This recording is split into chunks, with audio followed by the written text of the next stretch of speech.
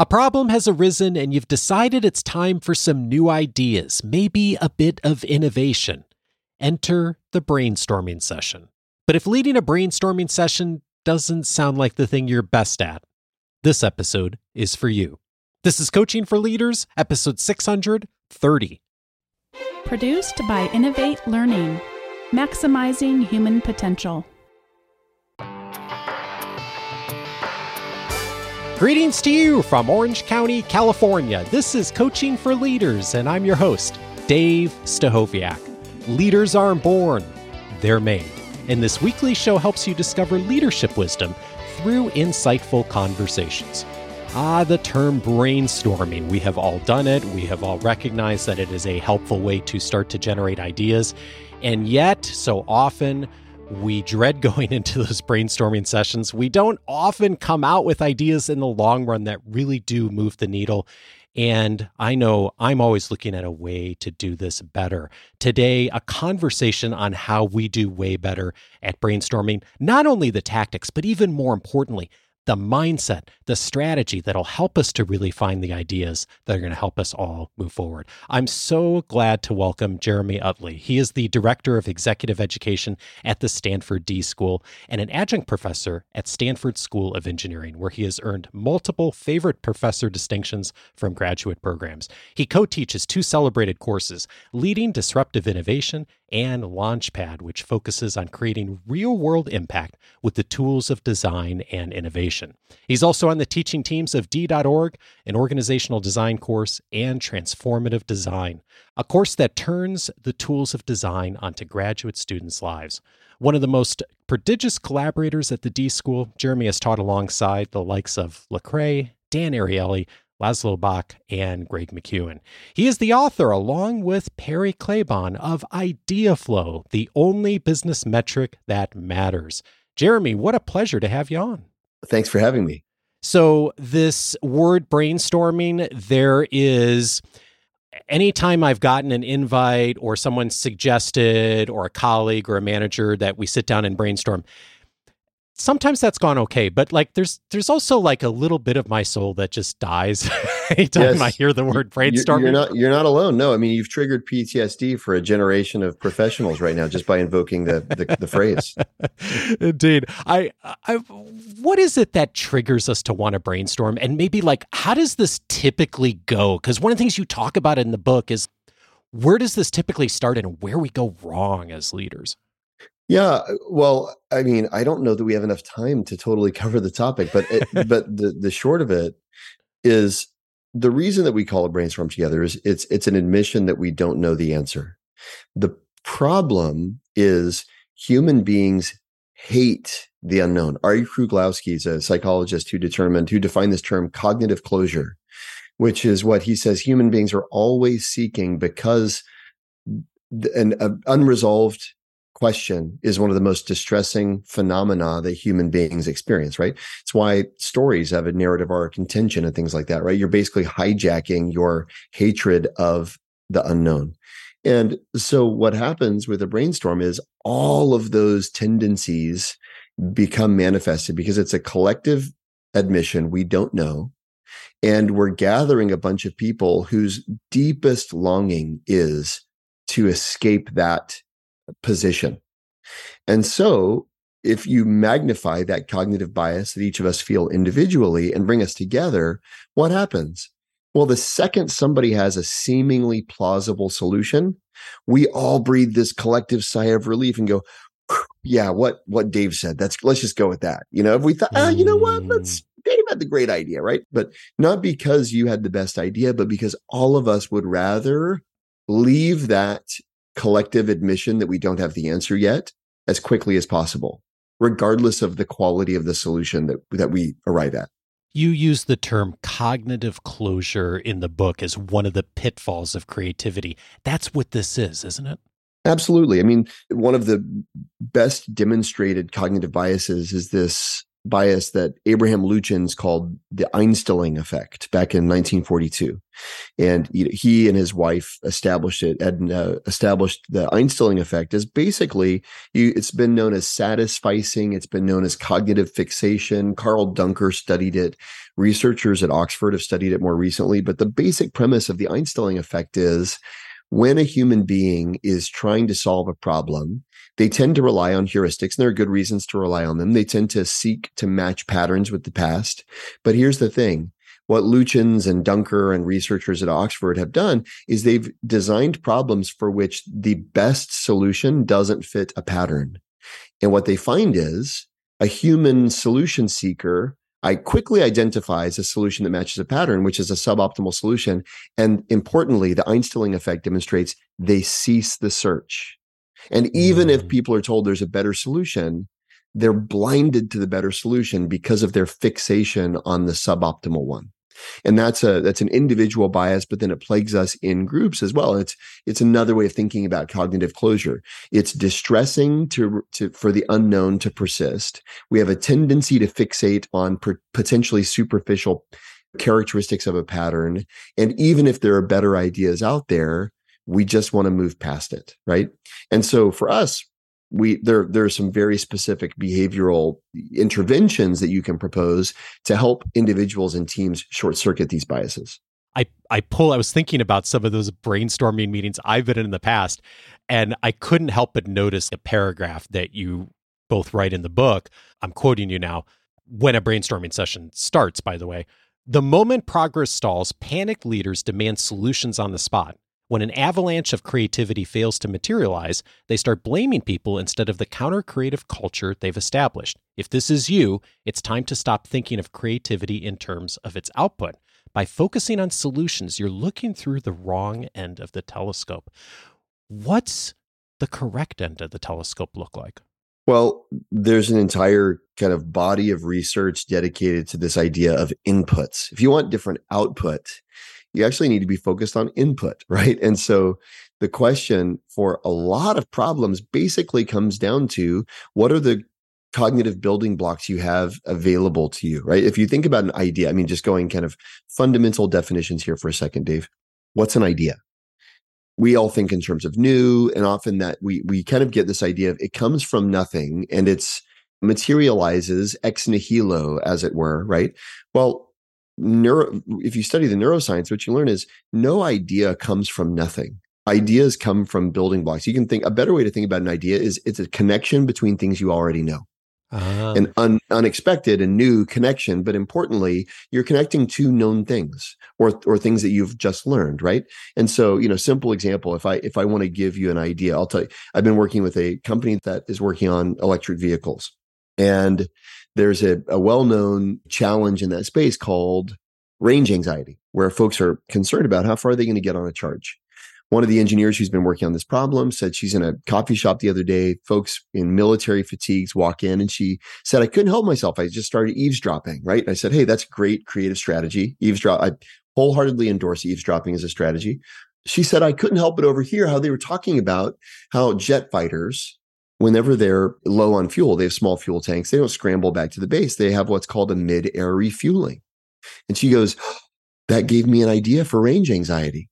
Mm-hmm. And the thing is, if a listener's conscious right now, I don't even have to tell you what the idea is. Dave, I don't have to tell you what the idea is, right? Your brain does the job of putting the two things together. Range anxiety, mid-air refueling. What if that's an idea, right? We had a collective hallucination called an idea there, but that's an example. You think almost like Legos, right? These two Legos come together and they give you the impression of, and that's when you're trying to generate ideas, what you're doing is you're trying to generate connections, or you're trying to collect new Lego pieces. So the kind of necessary prerequisites to the brainstorm are, well, what's the problem we're working on? And how do we frame that in a meaningful way? And then what are the inputs what are the Legos we're bringing to the playroom, so to speak, right? Those two initial conditions dictate the vast majority of outcomes when it comes to what results from a brainstorm. And if I further the analogy, the more Lego pieces you have, the more connections you can make and the more you can build with it and the more innovative you can be, right? And I mean, one of the key messages from your work for me is quantity drives quality, doesn't it?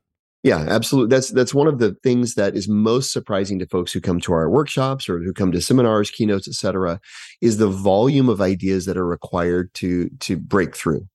Dr. Dean Keith Simonson's a UC Davis researcher, written some profound work on creativity and breakthroughs, and he studied it across disciplines. And what Simonson found is the single greatest determinant of the quality of your ideas is actually the quantity of your ideas. And that's something that holds true across domains. So instead of focusing on good, you should be focused on more. Well, then, okay, how many is enough? And what the research at Stanford suggests, our colleague in MS&E, Bob Sutton, and his PhD student, Andy Harganon, conducted a study where they found it typically takes about 2,000 ideas to get to one commercial success. Wow. And most people are floored when they see that information, right? It's 2,000 ideas yield about 100 prototypes, yield about 5 products in the market, yield about 1 success, right? So every stage of that funnel makes sense for most people. You kind of grok each of those stages.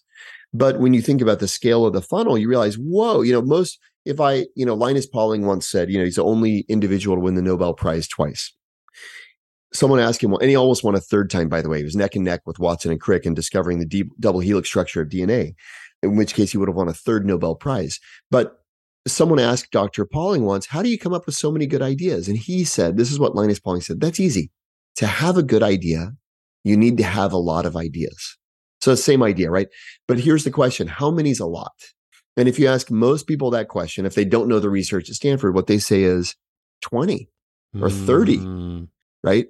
And which is to say, we underestimate the number of ideas we need to generate by multiple orders of magnitude. And so you could say, to your point, one of the preconditions to a good brainstorm is an orientation towards quantity.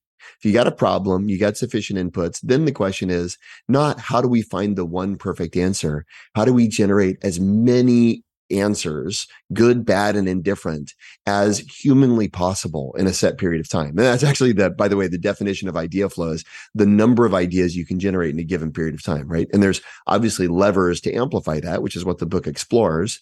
But the fundamental premise is you're seeking to maximize the number of connections, the number of solutions. And to your point, the more Legos you bring to the table makes a difference, which is why we bring people together, right? I've got my own brain as a bag of Legos. Well, so is yours. And if we can find a way to come together at the play table and play nice, we can come up with a lot more combinations between the two of us than either of us can do individually, right? That's the beauty of collaboration. But there's also the irony of the brainstorm. Very few brainstorms are set up to maximize the generative potential of the respective Lego bags each of us are bringing to the room. Yeah. Yeah, it's fascinating. And I mean, coming back to that meeting, Perry, and you write, otherwise intelligent and successful leaders consider this paltry amount of ideation sufficient even in the case of ambitious large-scale projects. In their view, spending an hour coming up with 8 or 9 possibilities is 60 minutes well spent. I'm thinking about that sentence and what you just said, 6, 7, 8 ideas. You haven't even started, really. Well, you're reminding me of something. I was actually talking with the CEO and his chief of staff on the phone yesterday on the Zoom. They're an ad agency. And we're talking about how as they implemented some of these idea flow methods, they realized, wow. And they said, historically, we'd spend a little bit of time of brainstorming, and then we choose a couple ideas that are the best we could come up with. And then we'd spend 10 times the amount of time polishing those ideas into a presentation. And he said, as I look back, I've been working with them now for 2 months. He said, one of the biggest changes to an idea flow orientation is we're spending way more time making sure we have a good idea worth polishing. And I told him, and I actually looked this up. I saw an interview with Mr. Beast. He's the biggest YouTuber in the world. He's got hundreds of millions of subscribers, right? He's incredible. His average video's got like 40 or 50 million views. Okay. So say what you will about his videos, whether you like them or whether they're silly or stupid. The guy is a creator of the first order. And he said something in an interview the other day that I really loved. I'll read this quotation. He said, the difference between 1 million views and 30 million views isn't that the 30 million view creator put in 30 times the effort. They just had a way better idea and then put in 2 or 3 times the effort. Once you understand that, you realize that the idea is so freaking important. Most YouTubers could pull triple the views with half the work if they had better ideas. It's that extreme. And your point is having more, right? Yeah. What our tendency to do is we go, this one's good enough. Let's just work on it. And I know Mr. Beast, later in this same interview, he said he has spreadsheets of thousands of ideas that each of which are capable of generating 30 million plus views. Thousands. And he still dedicates tons of time to ideation. The point is, very few people approach that kind of proportion of ideation to execution. And yet very few people, if you take the analogy further, approach the view count that somebody like Mr. Beast gets. And I would suggest reapportioning the amount of time you spend on generating the solution versus refining and perfecting and implementing it would probably yield similar kinds of scale results to what he mentions in that interview. There's another key distinction here. You say the movement of ideas is key. You want idea flow, not idea pond. Tell me about that distinction. Yeah. How do you know if you have a good idea? That's it. I just gave you the answer, right? Movement. The only way you know if you have a good idea is if it works. How do you know if it works? If you try something, right? So the progression from ideation to experimentation. At the D School, we have a makerspace in the middle of the whiteboard area, right? So you go, people come in the space like, I thought this was the area for brainstorming. We go, no. It's not about an area for blank.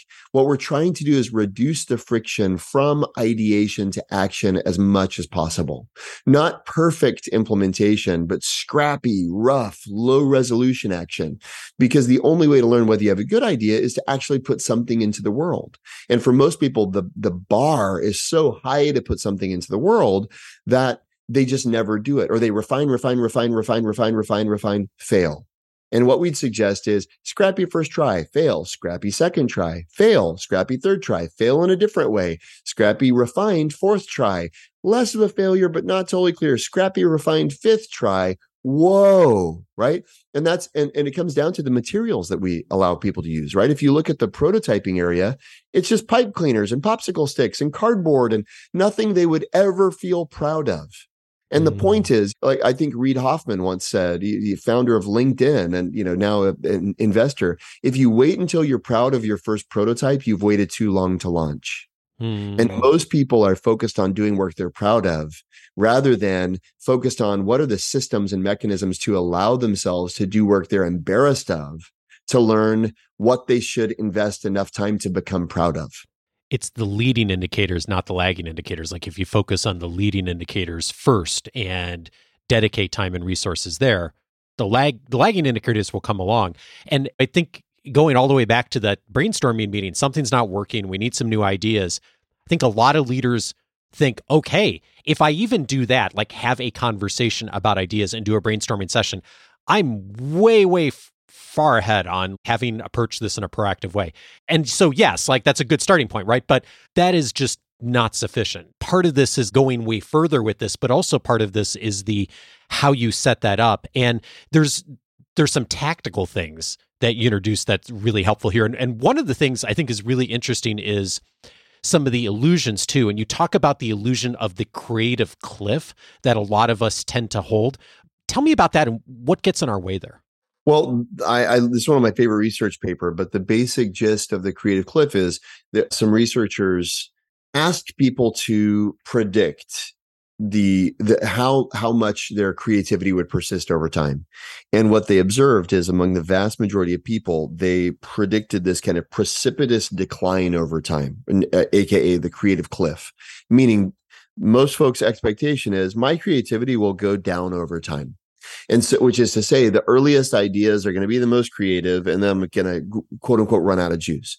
And then what they would do is they would take those same people and they'd put them into experiences. And what they realized is, the researchers realized is, creativity doesn't degrade nearly as much as people expect it to. And furthermore, someone's expectations have a predictive impact on their creativity. And so if you look, there's actually not a cliff, there can be a ramp, in fact, which is to say your creativity can increase over time. And what determines whether you have a ramp is when you expect your best ideas to come. which the people who expect their best ideas to come early generally don't have many good ideas, and their creativity degrades quickly. The people who expect their best ideas to keep coming tend to have more ideas, period, better ideas, period, and an increasing quality of ideas over time, right? So it's this amazing phenomenon that it's just not true your creativity declines over time unless you think it will. And if I think to the leader who's just called a meeting to do brainstorming, and it's set on the calendar for 60 minutes, and you walk in and you get those 6 or 7 ideas, and then everyone's kind of like, okay, we've got all our ideas. How you set the expectations for what brainstorming and ideation looks like in your organization, your team, makes all the difference on that, right? Because if you set it up as a 60-minute, we're going to talk about our ideas, you get to the 4 or 5, everyone's kind of like out of ideas, and you're like, okay, these must be our best ideas. You're actually doing a really big disservice just by having set it up that way versus setting up the expectations and the framework for this differently about how people could think. Yes. Yeah. I mean, you're leaving a ton of value on the table. We recommend what we call an innovation sandwich, Dave, which is it's a riff on that premise, right? So basically, if you think about that 60 minutes and your question as a facilitator, as a leader is, how do I make the most of that 60 minutes? Here's my best answer. Make it about more than the 60 minutes. And it's not to say that what happens in the 60 minutes isn't important. It's not to say that facilitation and context and all that stuff isn't important, but it's to say, like, one of the big advances at the D School is we give assignments that cannot be completed in class because we know that if it grows tentacles outside of class, it's going to wrap around students' hearts and it's going to capture their imaginations, and they're going to do way more work than we could ever possibly get done in class. Well, the same is true with a brainstorm, right? Why in the world would you wait until everybody's gathered to get them to give ideas or to even share the problem, right? In advance, you should be letting people know what the challenge is and be asking them to come with ideas, and not just one idea, right? But 10 ideas, 20 ideas, whatever the number may be. So that's the first thing, is share the problem in advance and ask people to consider it, right? And consider a volume of possibilities, right? So then when you arrive at the meeting, you've already got kind of your seeds, if you will. You've got your starting points, your first order Lego blocks. Yeah. And I'm guessing how you ask that question is really key, or how you set that up. But when you see someone do that well, that really encourages people to come with ideas, and obviously by doing that, you're not then affected as much by whatever the first person says in the room if people show up with ideas. What do people do to set that up well? Well, as John Dewey once said, a problem well put is half solved, right? So half the battle is actually asking a good question. But one of the shortcuts to a good question is lots of questions. And the challenge, or the danger that we face, is assuming we've asked the right question. Why not ask a bunch of questions? Why not question the premise and say, is this the right problem? You know, my friend Thomas Weddell-Wettelsberg has a great book called What's Your Problem, right? And there he gives the example of, if you're an apartment owner and the tenants of the building are complaining about the elevator, if you immediately say, well, we need a new elevator, you miss the point. What are they Are they complaining that the elevator's slow? They're complaining because they don't like being bored. And a much cheaper solution is install a mirror in the elevator bay. Right? Yeah. Because when you give people a mirror, they stop feeling bored because they're looking at themselves, right? But the point is, if the problem we're trying to solve is how do we make our elevator faster, we approach it in one way. If the problem we're trying to solve is how do we give people something to do while they're bored, we approach it in another way, right? And so even pushing yourself to frame the problem in a bunch of different ways is it's a meta idea flow tactic, right? So having more than one, and we use phrases called how might we statements to kind of stimulate a diverse set of perspectives on a problem to be solved. Albert Einstein, I think, said, a reporter once asked him, other scientists have a much higher IQ than you do. Why are you breaking through? And he said, it's because I'm slower. I look at a problem from 8 or 9 different perspectives before I try to solve it. And I think there's real wisdom there. So that's kind of the before. But then the after, importantly, in the vast majority of cases we've observed in organizations, at the end of the 60 minutes, there's this premature declaration of victory, right? Where basically people say, our favorite idea is blank. And by the way, there's rarely even a commissioning effort or a resourcing or an accountability effort. So all of those things would be better. Usually there's none of that. But there's this decision somewhat arbitrarily to decide at the end of 60 minutes.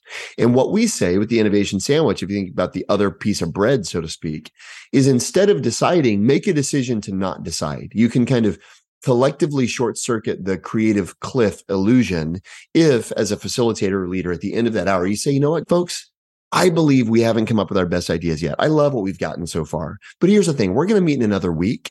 And what I would like to ask you to consider is, what do the conversations that we've been having today make you think of? Not what do you think of these ideas, but what do these ideas make you think of?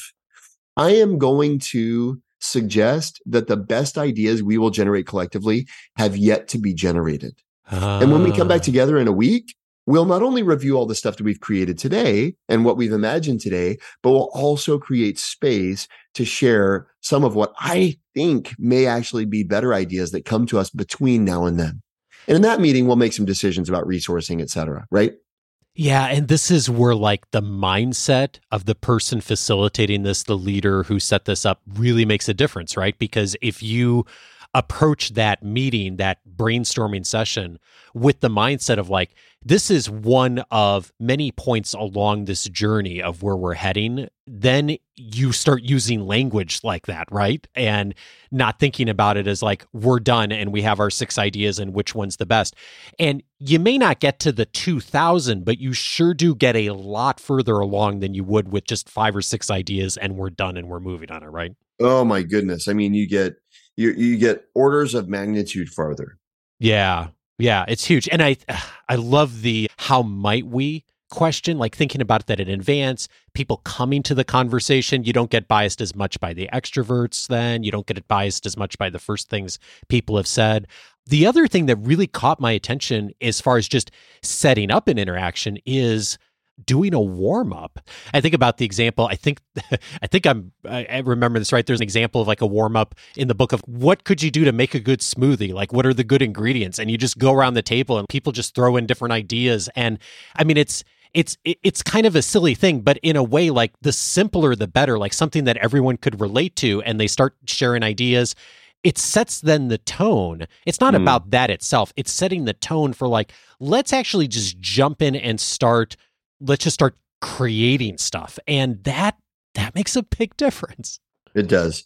You know, a lot of times what I like to do, and this is very, very simple, but is to show somebody the difference between their default mindset. And so take the smoothie. Everybody think of one thing they would add to a smoothie.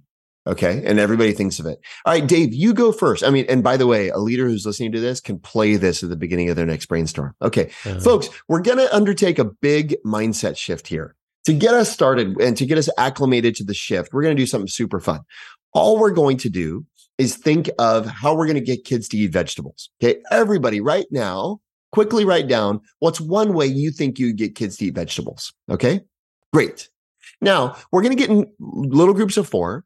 And what I want to ask you to do is one person, get ready to share your idea, only one of you. And then the other 3, all you're going to do is say why that won't work. Okay. I know it sounds weird, but just do that first, right? So everybody, all groups of 4, one person say their idea, and then everybody just quickly go around and say why it won't work. Okay, great. You did that. Awesome. Okay. How'd that feel? For most of you, it felt like every other meeting you've been a part of today. Right? It was kind of funny. You felt kind of smart because you maybe saw a logical error. You're in your sweet spot. You're in your wheelhouse. Great. Okay. That's not how we want to be acting right now. Now I'm going to ask you something different. I'm going to ask you for another person to force them to share. And now instead of saying why that won't work, I want every other person in the group to say, what's one thing you could add to make it even better? Okay. And you can use the phrase from improv, yes, and. So first person share their idea to get kids to eat vegetables, and everybody go around the room and say, yes, and add to it. Go ahead. Then folks are going to do that. And then you go, how did that feel? Well, it was also really cool. It was also really fun. It felt a little bit different than my budget meeting or the performance review I was just in, right? But what made it work? Oh, we weren't judging each other. We weren't shooting each other down. Which one got to better ideas? Well, the first one, we only talked about how one idea won't work. In the second one, we've got like 10 ideas, right? Okay. Remember, our goal right now is to actually be generating volume. So which attitude is going to help us achieve that goal? And you set like a tone for then the rest of the conversation. And you said something that was really key there, I think, that I want to loop back to, because one of the things, like we've talked a lot about quantity, right? Like quantity really drives quality. And one of the things that I think, like a lot of us think, is, hey, as many people as we can get into the room as possible when we're doing like a brainstorming session. And you said something there a moment ago of getting into small groups. And that was a message I also picked up from your work, is that sometimes CCing the entire company and getting everyone in the room, that's not the best way to do this, is it? No. I mean, I don't mind the size of the room. I mind the size of the group, right? So, hey, Dave, are you ready to share a really stupid idea with 3,000 people? Probably not, right? Yeah. So we always work in, I'd say max 6 people in a working group. It's not to say you can't have a room of 30, but I would say divide into 5 or 6 groups of 5 or 6, right? And that way you can kind of preserve intimacy. The goal is, again, this like Lego mashing of each of our bags of Legos, to use the metaphor from earlier. And the reality is, it's really hard to Lego mash with 3,000 people. It's kind of easy with 6 people. So we always work in small groups, because it's there where there's speed. It's there where there's attention. It's there where there's trust and safety, that you can actually make progress quickly. There's a quote in the book from Dan Klein, and it says, "Don't try to be creative, dare to be obvious instead." Yes. What does that mean?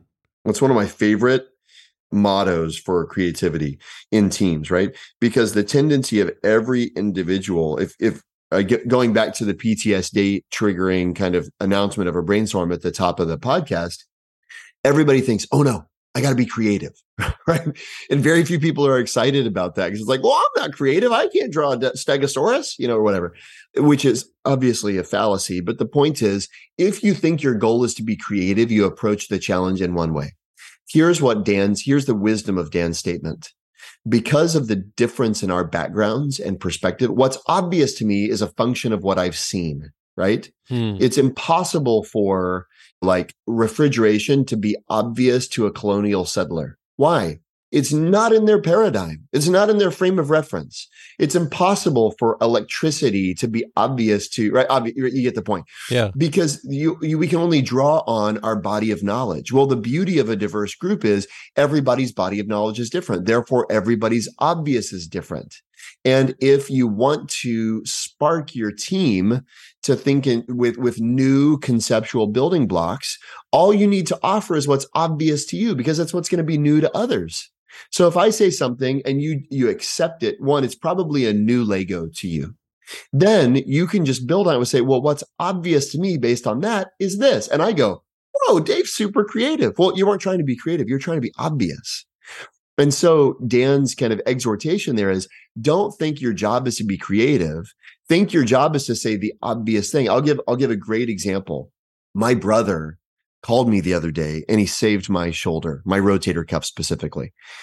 What I mean by that is, I was driving, I was running some errands, and for whatever reason, mostly because I'm a doofus, I had stacked a cooler that was like 60 pounds in my passenger seat. And every time I turned to the right, my cooler would slam into my shoulder. It was just destroying me. And it's like a 45-minute drive every time I turn. And so I'm thinking, can I endure this much longer? But I don't want to stop. And I'm kind of wedging my shoulder into this cooler to keep it from slamming. But then every time I turn, it's like I'm turning gently so that I only have so much torque on my shoulder. Okay, this is a true story. Yeah. My brother calls me. He's a construction worker in Texas. And we're just catching up, talking about family stuff. And for me, I was like, oh, good. I have a distraction from this stupid pain. We're talking. And as only a brother can do, he said, hey, dude, why do you keep grunting? And I go, oh, sorry. I've got this stupid cooler in my passenger seat. It keeps slamming into my shoulder. So I've jammed my elbow into it to keep it from hurting me. And he goes, have you tried buckling it in? And Dave, I cannot tell you, like, I would have awarded him a Nobel Prize in that moment. Right? It was so blindingly brilliant. Well, what's funny is I actually told this story in a lecture. I was in Dallas giving a talk and my brother was there. And afterwards he said to me, what's crazy? I said, what? He goes, I almost didn't mention buckling it in because it's so obvious to me. He goes, he said, like in my truck, whenever I got stuff rolling around there, I'm always buckling stuff in. Otherwise, it'd be a disaster in my truck all the time. And he said, it would never occur to me to not buckle something in. But the point is, what was so obvious to him, it was almost not worth saying, was so blindingly breakthrough to me. Because of I'm not a construction worker. I'm not riding around with a bunch of stuff in my front seat, right? That's a problem I didn't even frame it as a problem. I didn't even ask for help, right? There's all of these things. But the point is, if you can create conditions where everyone on the team can say what obviously comes to them, you dramatically increase your likelihood of a breakthrough, because all of a sudden we're just pulling out all sorts of Lego pieces, right? With freedom and with possibility, and trying them on and putting them together, and no one's judging and no one's critical, because we know that right now what's useful is let's keep being obvious. That's what ultimately culminates in the creative result. There's so much that I'm taking from this conversation, like walking into the next brainstorming session, that's so helpful on this. I mean, we've hit, 7 or 8 or 9 pages in the book. There's so much here. I mean, if you have any kind of responsibility of innovating, creating ideas in your organization, who doesn't these days? I mean, I think this is just such a helpful framework. Jeremy Utley is the co-author of Idea Flow, the only business metric that matters. Jeremy, thank you so much for your wisdom. My pleasure. Thanks for having me.